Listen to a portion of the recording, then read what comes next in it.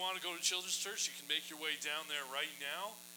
Everyone else, though, I'd love for you to turn to Esther chapter 5. We're going to be looking at verses 6 all the way to chapter 7, verse 10 today.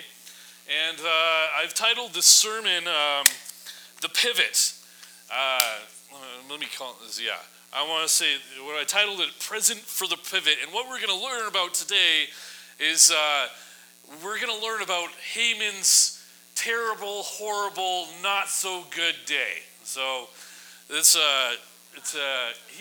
we're looking at a very, very, very bad day for Haman today. And the reason that I want to look at this morning is this is a story where the entire story of Esther, the entire book of Esther pivots. Is that the whole book is leading up to this one event. And then the whole story pivots between the first and second supper. So we talked about that first supper last week a little bit. And now the whole story is going to change. Because what is happening at this point in the story is that the story has been on a downward trajectory from chapter 1. So in the very first thing we learn about is that there is a very, very, very prideful king. And we learn about how prideful and how luxurious his life is and all this kind of thing. We learn about how much of a numbskull he is, about how he asked his wife to do something completely inappropriate. And then what winds up happening is that Esther is forced to marry someone that she does not want to marry. She is forced to hide who she really is. And then the story just kind of gets worse from there. Her cousin Mordecai saves someone, gets no recognition for it. But a man named Haman, who is an evil man, is promoted. And at that point in time, he actually becomes, he puts into a plan to eradicate every Hebrew living in Persia. So the story just kind of gets worse and worse and worse and worse and worse for the people of God. And so what winds up happening is that Mordecai goes to Esther and says, hey, you got to speak to your husband. You got to speak on behalf of your people. And he kind of convinces her to do that. And that's where we picked up the story last week, where Esther agrees to help the people. And we talked about what she did, is that what she wound up doing is she goes in, and instead of going to the king, she takes some time to fast, and she takes some time to dress up to respect the king. And then she invests in the relationship by inviting the king to one dinner. And we pick up the story here in chapter 5, verse 6. So they're at the one dinner. Esther has invited both the king and Haman to this dinner. Things are going well. It's an awesome dinner. And this is where the story picks up. It says this: as they were drinking wine after the feast, the king said to Esther, what is it that you wish? It shall be granted to you. What is your request? Even up to half of the kingdom, it is fulfilled. So Xerxes is not really a very moral man, but he's not a stupid man either. He's very smart. He knows that Esther has come to see him without permission, risking her life, so he knows that there's more to the story than just, hey, I'd like to have a nice quiet dinner with you and your second in command. There's more to it. He knows that. And so he's like, okay, I'll play along, I'll go to the dinner. And then during the dinner, after he's had his fill of wine, have you noticed that there's a lot of drinking in the story? He asks her a second time. And now here's the time, right? Here's the time for Esther to say something. She's prayed and she's fasted. She's spent hours dressing up for the king to look nice. She's put on this great dinner. She's put the tablecloths in the right place. She's set up the nice decor. There's smooth jazz. I don't know if there's smooth jazz. Probably not, right? And everyone's in good spirits, right? She's in a good spot. The food is great. The wine is great. Haman is there. He has absolutely no idea he is being set up to take the fall right here. And the king is in a good mood. This is the time to act. Haman is ready to be ousted right here. in this moment she should speak, right? That's what she does. Right, church? That's what she does. She speaks, right? Oh, come on. I know you're tired. Does she speak or not? Yes. No, she doesn't. We're not really told why, but she doesn't kind of oust Haman right here. What she does do is she invites them for a second dinner happening the next day. It says this: "My wish and my request is this: if I have found favor in the sight of the king, and if it pleases the king to grant my wish and fulfill my request, let the king and Haman come to the feast that I will prepare for them, and tomorrow I will do as the king asks." So she says, hey, I'm not quite ready to tell you what I need to tell you and ask what I need to ask of you. So here's the deal. Can we have another dinner? And I'll tell you there. And King Ahasuerus, I hope you get the idea by now that the king loves two things. He loves a party and he loves drinking. And so his wife says, I'll throw you another one. And he says, sure. So that's what happens. Well, because this has happened and because they've had such a good time, what winds up happening is that Haman is having a great time. He's having an amazing time. Has no idea that he's being set up. Says this in verse 9. "And Haman went out that day joyful and glad of heart." I got to have dinner with the king and his wife. I'm someone special. But that all fell apart as he was walking home. As he was walking home, joyful and like, my world rocks, I'm the best guy in the entire world, he happens to see Mordecai. And he hates Mordecai. Like with a burning passion, he hates him. And I don't know if you've ever experienced this, but you are at an event or you're engaged in some sort of activity, and you are having the best time in the entire world. Life is good, everything is amazing, you're having a great time with your friends, and then all of a sudden that one person who you hate, but you're not allowed to say you hate because you're a Christian, walks through the door.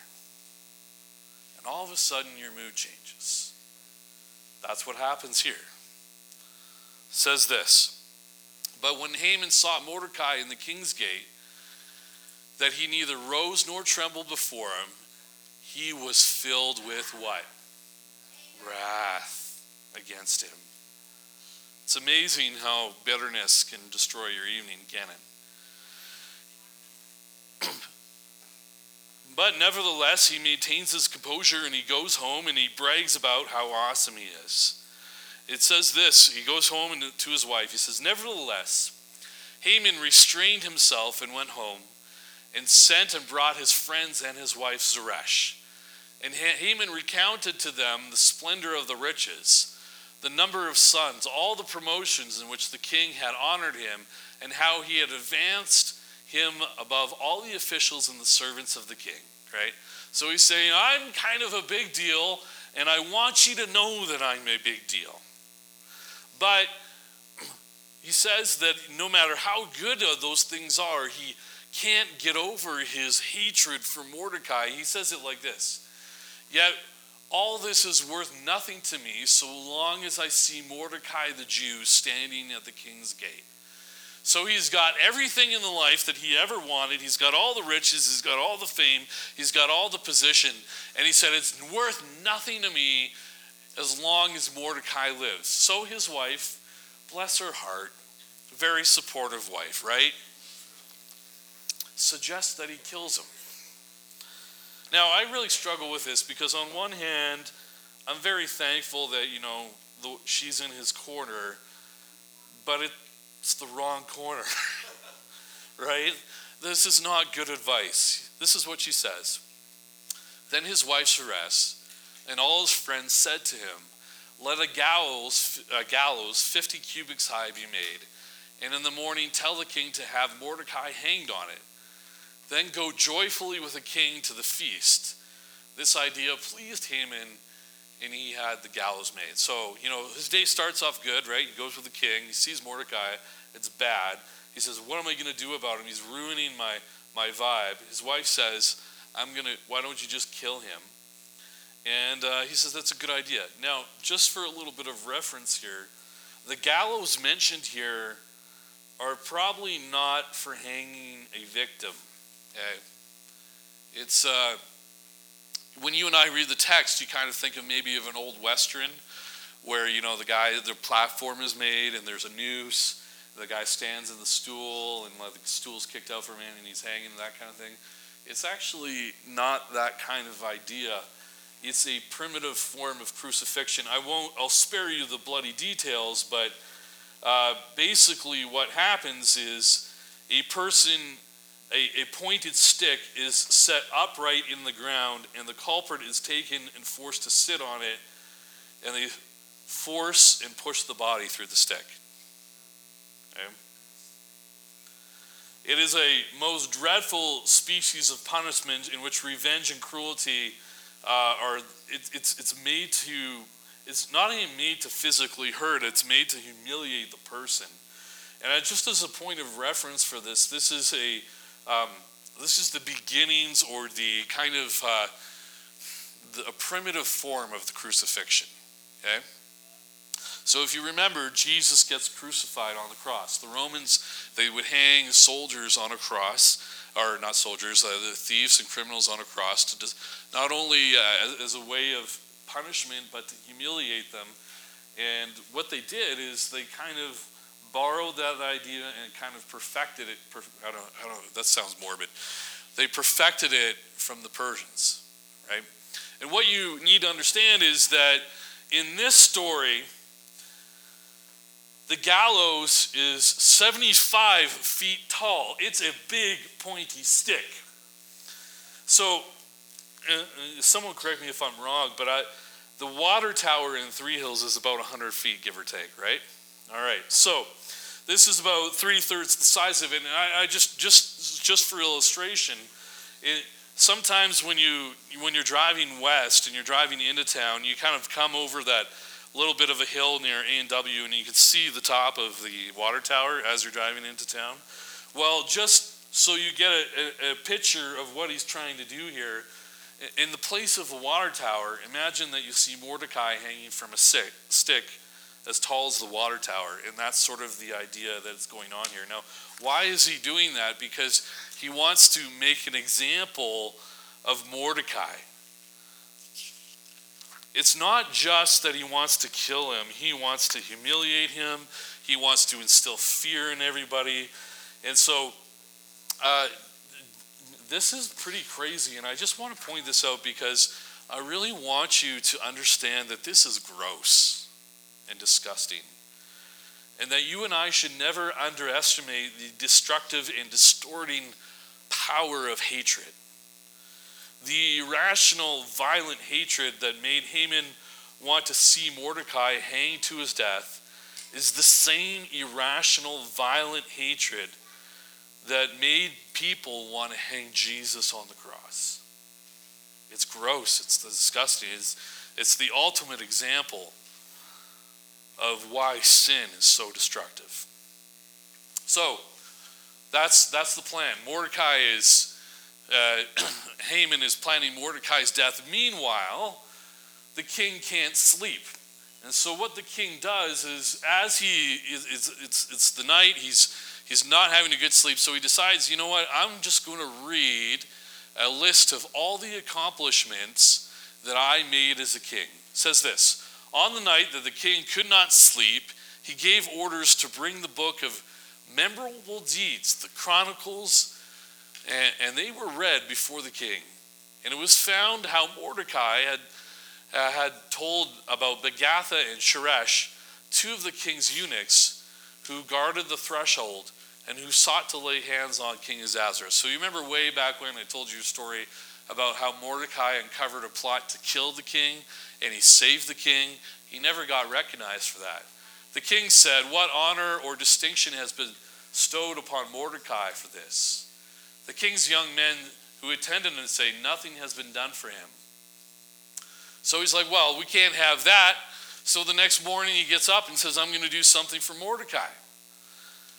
And then he's like, I can't think of anything I'm going to do. I need some help. And then he realizes that Haman is in the courts. He's like, I know. Haman is a good guy. He's smart. He's my second in command. If I need some wisdom on how to honor somebody, I'm going to go ask him, right? Meanwhile, Haman is planning Mordecai's downfall, right? So he goes in and says, what should be done of the young man? I think I went ahead here, didn't I? Oh yeah, here we go. What honor or distinction should be bestowed on Mordecai for this? The king's young men attendant said, nothing has been done for him. And then the king said, who is in the court? Now Haman had just entered the outer court of the king's palace to speak to the king about having Mordecai hanged on the gallows that he had prepared for him.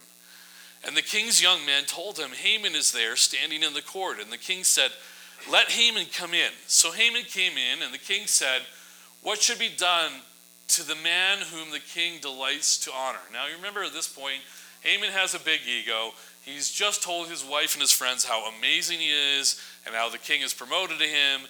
And so Haman said to himself that the king's delight to honor, he's talking about me. And so Haman said to the king, for the man whom the king delights to honor, let royal robes be brought, which the king has worn, and the horse the king is ridden on, and whose head has a royal crown set upon him. And so the king says, that's a great idea. Do that for Mordecai, right? So this is where the start of the bad day, right?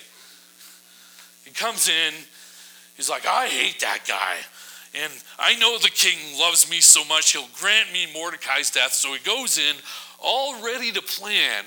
And the king says, hey, I want to bless somebody. Someone is doing amazing things. What should I do? Haman thinks it's about him. He gives this big idea, and he says, all right, do that for Mordecai. So what do you think happens? Well, Mordecai is honored, and Haman is humiliated. Goes on and says this, so Haman took the robes and the horse, and he dressed Mordecai and led him through the square of the city, proclaiming before him, thus shall it be done for the man who delights and honors the king. So do you see the irony in this, right? What's going on?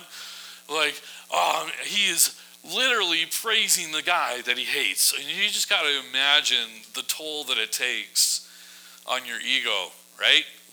Well, it took a big hit on his ego, because it says this, after this all happened, Haman hurried to his house, mourning with his head covered. And Haman told his wife Zeresh and all his friends everything that had happened to him. Then his wise men and his wife Zeresh said to him, if Mordecai before whom you have begun to fall is of the Jewish people, you will not overcome him, but you will surely fall before him. Right? And this is where he's wise, right? This is where he's like, you know what? I should stop, right? So that's part of his terrible day. His plan is not going well. So I don't know what happens to you when your day is awful, but I tend to want to hide, right? Sweatpants, dirty hoodie, an MCU marathon, that kind of thing. I just want to hide. Haman can't hide, because guess what? He's got a dinner to go to. So all this is happening in the span of a day. So, it says in the text, while they were still talking with him, so he's having this conversation, and all his friends are like, you need to stop. This is bad news. The king's eunuchs arrived and hurried Haman to the feast that Esther had prepared. Okay? So there's the second dinner. And during the dinner, this is where everything kind of comes to a head. Esther pleads for her people. She says this, so the king and Haman went into the feast with Queen Esther. And on the second day, as they were drinking wine after the feast, like I said, lots of drinking, lots of food. And the king said to Esther, what is it you wish, Queen Esther? It shall be granted to you. What is your request? even up to half of my kingdom it shall be fulfilled. Then Queen Esther answered, and this is where the story pivots. If I have found favor in your sight, O king, and if it please the king, let my life be granted me for my wish, and my people for my request. For we have been sold, I and my people, to be destroyed, to be killed, and to be annihilated. If we had been merely sold as slaves, men and women, I would have been silent, for our affliction is not to be compared with the loss to the king. Then so she basically says to him, listen, I need to tell you something. I need you to save my life, that of my people, and I wouldn't have bugged you if it was any other issue, but I'm about to die, and I need you to save me. The king says this, then King Ahasuerus said to Queen Esther, who is he and where is he who has dared to do this to you? So you remember the king really likes his wife, right? And no guy that I know, like if someone is threatening his wife, this is exactly how you would respond. Where is he? I'm getting the shotgun, right? And Esther said, he's a foe and an enemy. You kind of got to read it like that, right? There you got with some emotion. It's that wicked man named Haman. And now I'm picturing this, right? And I'm picturing him just chugging back a glass of wine. Oh, life is good. I just need to forget about Mordecai. And Esther's like, he did it. And he kind of takes this big gulp and he's like, oh no, I'm in trouble. Right? Because this is what happens next. Haman is hanged. The king arose in his wrath from the wine drinking and went into the palace garden. So he just ups and leaves. Right? I am so angry, I'm just going to leave, right? Typical guy, right? Big problem, like what's going on? I'm just gonna get out of here. I'm gonna go to the shop, right? Work on the combine, right? Except he's the king. He doesn't work on the combine. He gets other people to do that, right? But Haman stayed to beg for his life from Queen Esther, for he saw that harm was determined to come against him by the king. Yeah, no kidding, right? And so he's begging. He's like, Esther, I'm so sorry. Like, please save my life. And here's what happens, right? The king comes back because he knows he has to deal with this. And here's what he says. He says he returned to the place where they were drinking wine. As Haman was falling on the couch where Esther was, the king said, will he even assault the queen in my presence? So here he is begging, and the king walks in, and he's seeing something not really appropriate going on here. At least that's how he's interpreting it, which just enrages him all the more, right? And so what he says is, as the word left the mouth of the king, they covered Haman's face.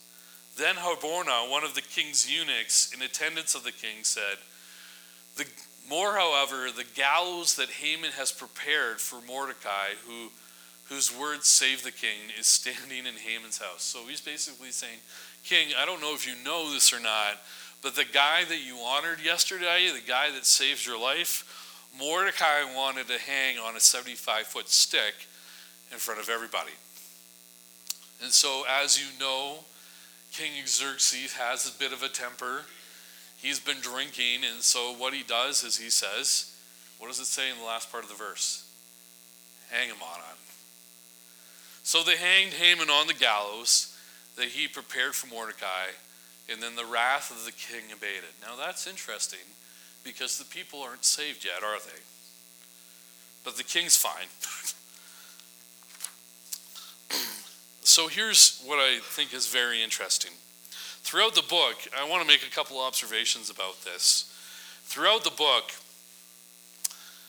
it seems like, and I've mentioned this before, it seems like Esther is of two identities. She actually has two names. That's why I believe the Bible actually gives her two names. She has her Hebrew name and her Persian name. And I believe that she's got a conflicted identity, and what we see here is that Esther has come into her own faith.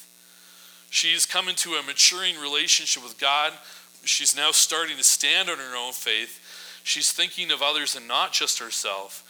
She's active and not passive. She's speaking and she's not silent. She's taking a risk, which is by faith. And she's not cowering in terror, which is by fear.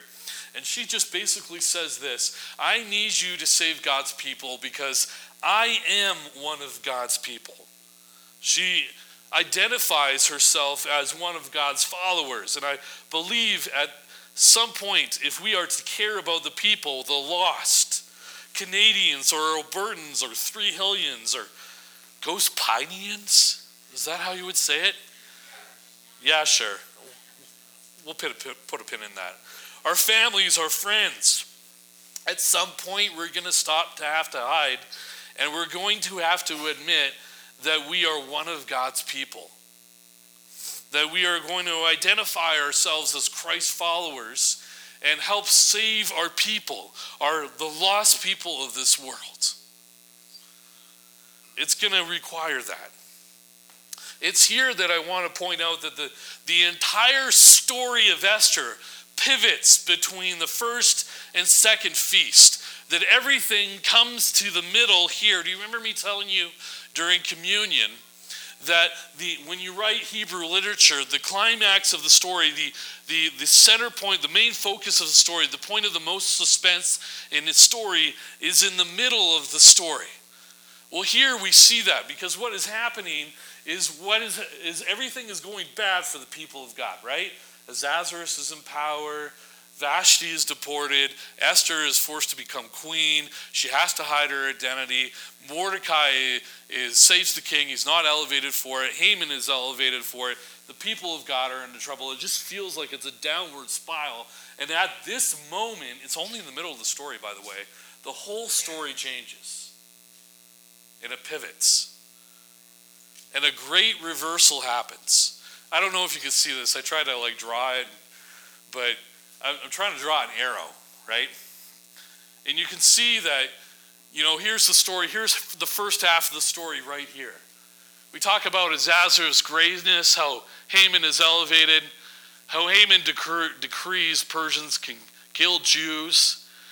And then it all crescendos right in the middle of this big feast. And all of a sudden, everything switches. Haman's ego is stroked in the first feast, and Haman plots to hang Mordecai. And by the time that you get to the second feast, Mordecai is honored, Haman is not, and Haman is the one that is hanged on the tree instead of Mordecai. And then what we're going to see through the rest of the story, is it's a great reversal. Everything opposite here starts happening good for the people of God here. So instead of Haman decreeing that Persians can kill the Jews, Esther and Mordecai will save the people. We'll learn about that next week. Instead of Haman being elevated, the king now elevates Mordecai into Haman's position. And instead of the book starting out with how great Ahasuerus is and his kingdom and his feast, the very last 3 verses of the entire book talk about how Mordecai is great. It's the great reversal. It's the pivot in the story. And the reason that I'm pointing this out is simply for this reason. God is present for the pivot. God sets up the circumstances needed for the reversal. Everything in the story he's working through.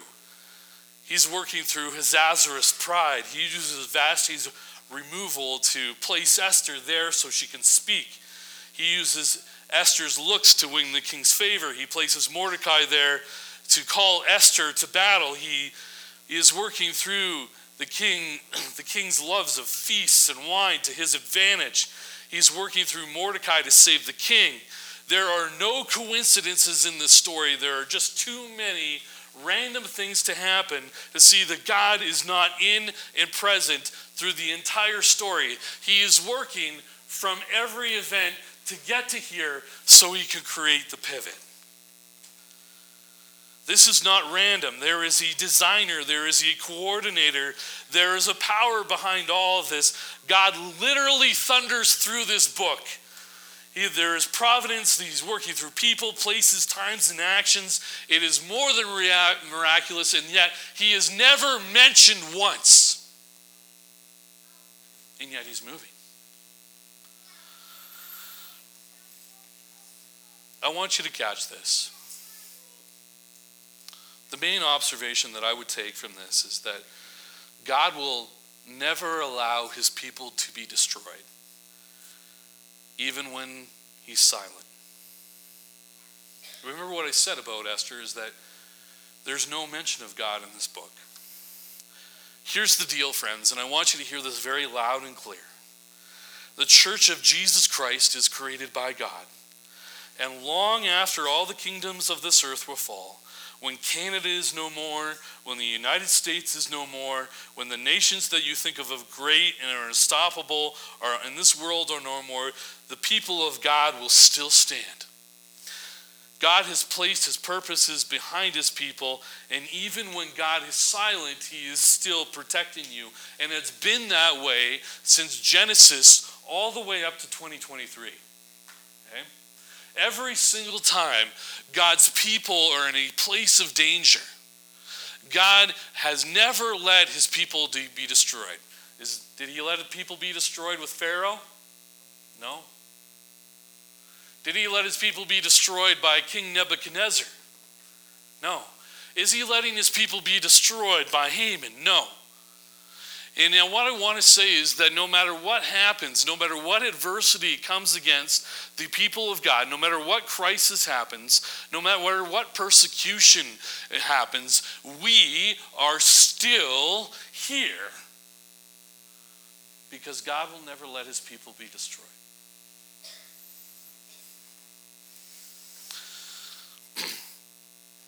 Even when God is silent, he is protecting you. And why am I talking about this? This message today is sort of the main reason why I want to look at the book of Esther. The kind of the crescendo, the main kind of point about why I think we as a church need to study the book of Esther. And that's simply this, is that it is a scary time. And we need to remember the words of Deuteronomy chapter 31, verse 8, which says, "The Lord who goes before you, he will be with you. He will not leave you or forsake you. Do not fear or do not be dismayed." If you're finding yourself dealing with anxiety and fear these days, be assured that you're not alone. It's undeniable. It seems like everywhere we turn, we find another reason to be troubled, that we are in crisis, that we will be destroyed. Another source of trepidation, and the headlines speak of war in Israel and Gaza. The headlines speak of brewing issues with Iran or Russia or China, as they are increasingly chummy and colloquial, and then add to those issues just the countless domestic issues that we are facing in our own country, our political problems, and our own personal problems. It's a scary time to be alive, isn't it?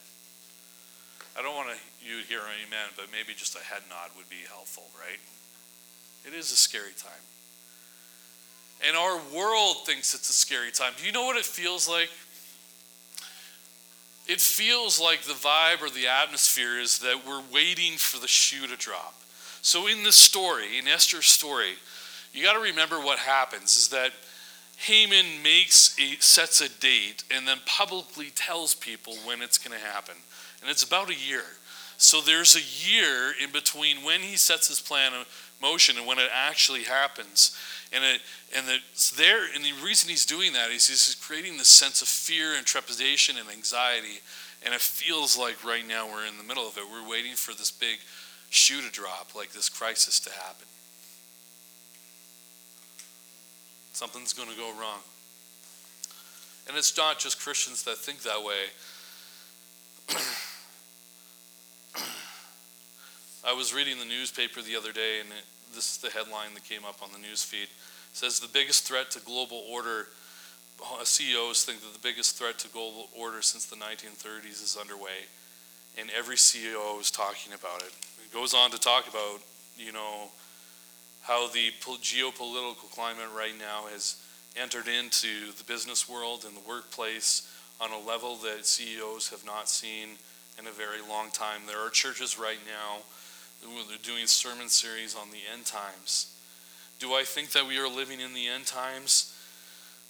My answer to that is I don't know. No one knows the day or hour on. But here's what I would say is every day that Jesus doesn't come back is a day closer to what he does. And Luke 21:26 says this. It says that when in the last days men's hearts will fail them for fear, for they are apprehensive of the things of which are coming to the earth. Does that not feel true today? Right? And in all of it, it seems like God's not there. It seems he's silent. God's silence seems like he's absent. That he's not working, he's not moving. That the world is burning and he's not doing anything about it. And I want to tell you straight out that the point of Esther is to say this. Even in the silence, when you can't see him working, God is at work. He's defending you. He goes before you. He's there beside you. And if you ever wander from him, he'll find you. If you are a believer, goodness and mercy will always follow you. He's your defender. Do not be afraid or discouraged. The Lord will go ahead of you. He will be with you. He will neither fail you nor abandon you. And the reason that I'm mentioning all of this and I'm spending the fall on Esther is because I believe that some of you are here this morning and you are currently going through a crisis and a matter of suffering for following Jesus, or you will go through a period of suffering. If you aren't suffering now, you will at some point for Jesus. At some point in your life, following Jesus will place you in a spot of crisis and suffering. You cannot follow Jesus and not encounter suffering at some point in your life. And in those moments of suffering and crisis, you will call out to God. Then your life is going to fall apart and feel like the book of Esther. And he's going to feel like he's not saying anything or doing anything, or his presence is not obvious. It will be a crisis moment. And here's what I'm afraid that'll happen to you. You will suffer. You will be in a crisis moment. You will call out to God for help. He won't answer. You'll read your Bible. You're not going to get anything out of it. You're going to be praying, and it feels like you're going to talk to the wall. You're going to come to the church. You're not going to get any church. You're just going to feel like he's just silent, that he's not there, and you're going to lose heart.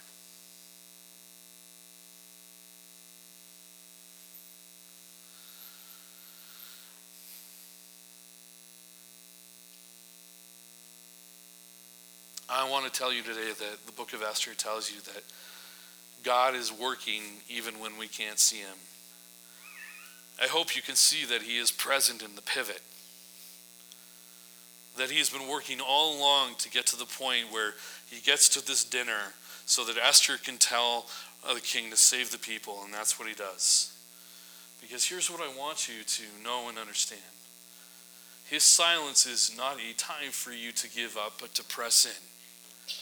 To believe that every believer will make the mistake at some point of assuming God's silence means that he's absent. And in that moment, you will feel like giving up. But I want to tell you today that Esther tells us that God's providence is at work, even when we don't see him. And I think that is a good message that we can take to the world today, can it? Because our whole world is scared. We talked about that a little bit in Sunday school. I don't plan these things. Like I don't go to stand and say I'm going to talk about fear today. Like that's not what happened. Like, but I want you to know that because we are the people of God, God will always protect his people. Long after all the wars and hardships will win, God will never allow his people to be destroyed. Even when it doesn't seem like he's He's obviously there. He is your silent guardian, protecting you and working in the moments that you don't see. And I really want you to hold on to that in times in your faith and your journey with God when you feel like he's not moving. I guarantee you that he is. You're just not seeing it. So that's my great encouragement to you, because I know that some of you will go through times of hardship. And I want you to trust in the Lord. So that is sort of the reason and the pivot and the main idea about why I wanted to study Esther this fall. We got 2 more messages to wrap up the book of Esther, but I really want you to be encouraged with the idea that God will never abandon you, destroy you, or forsake you. So you never have to worry about that. Amen? Amen. Let's close with one more song.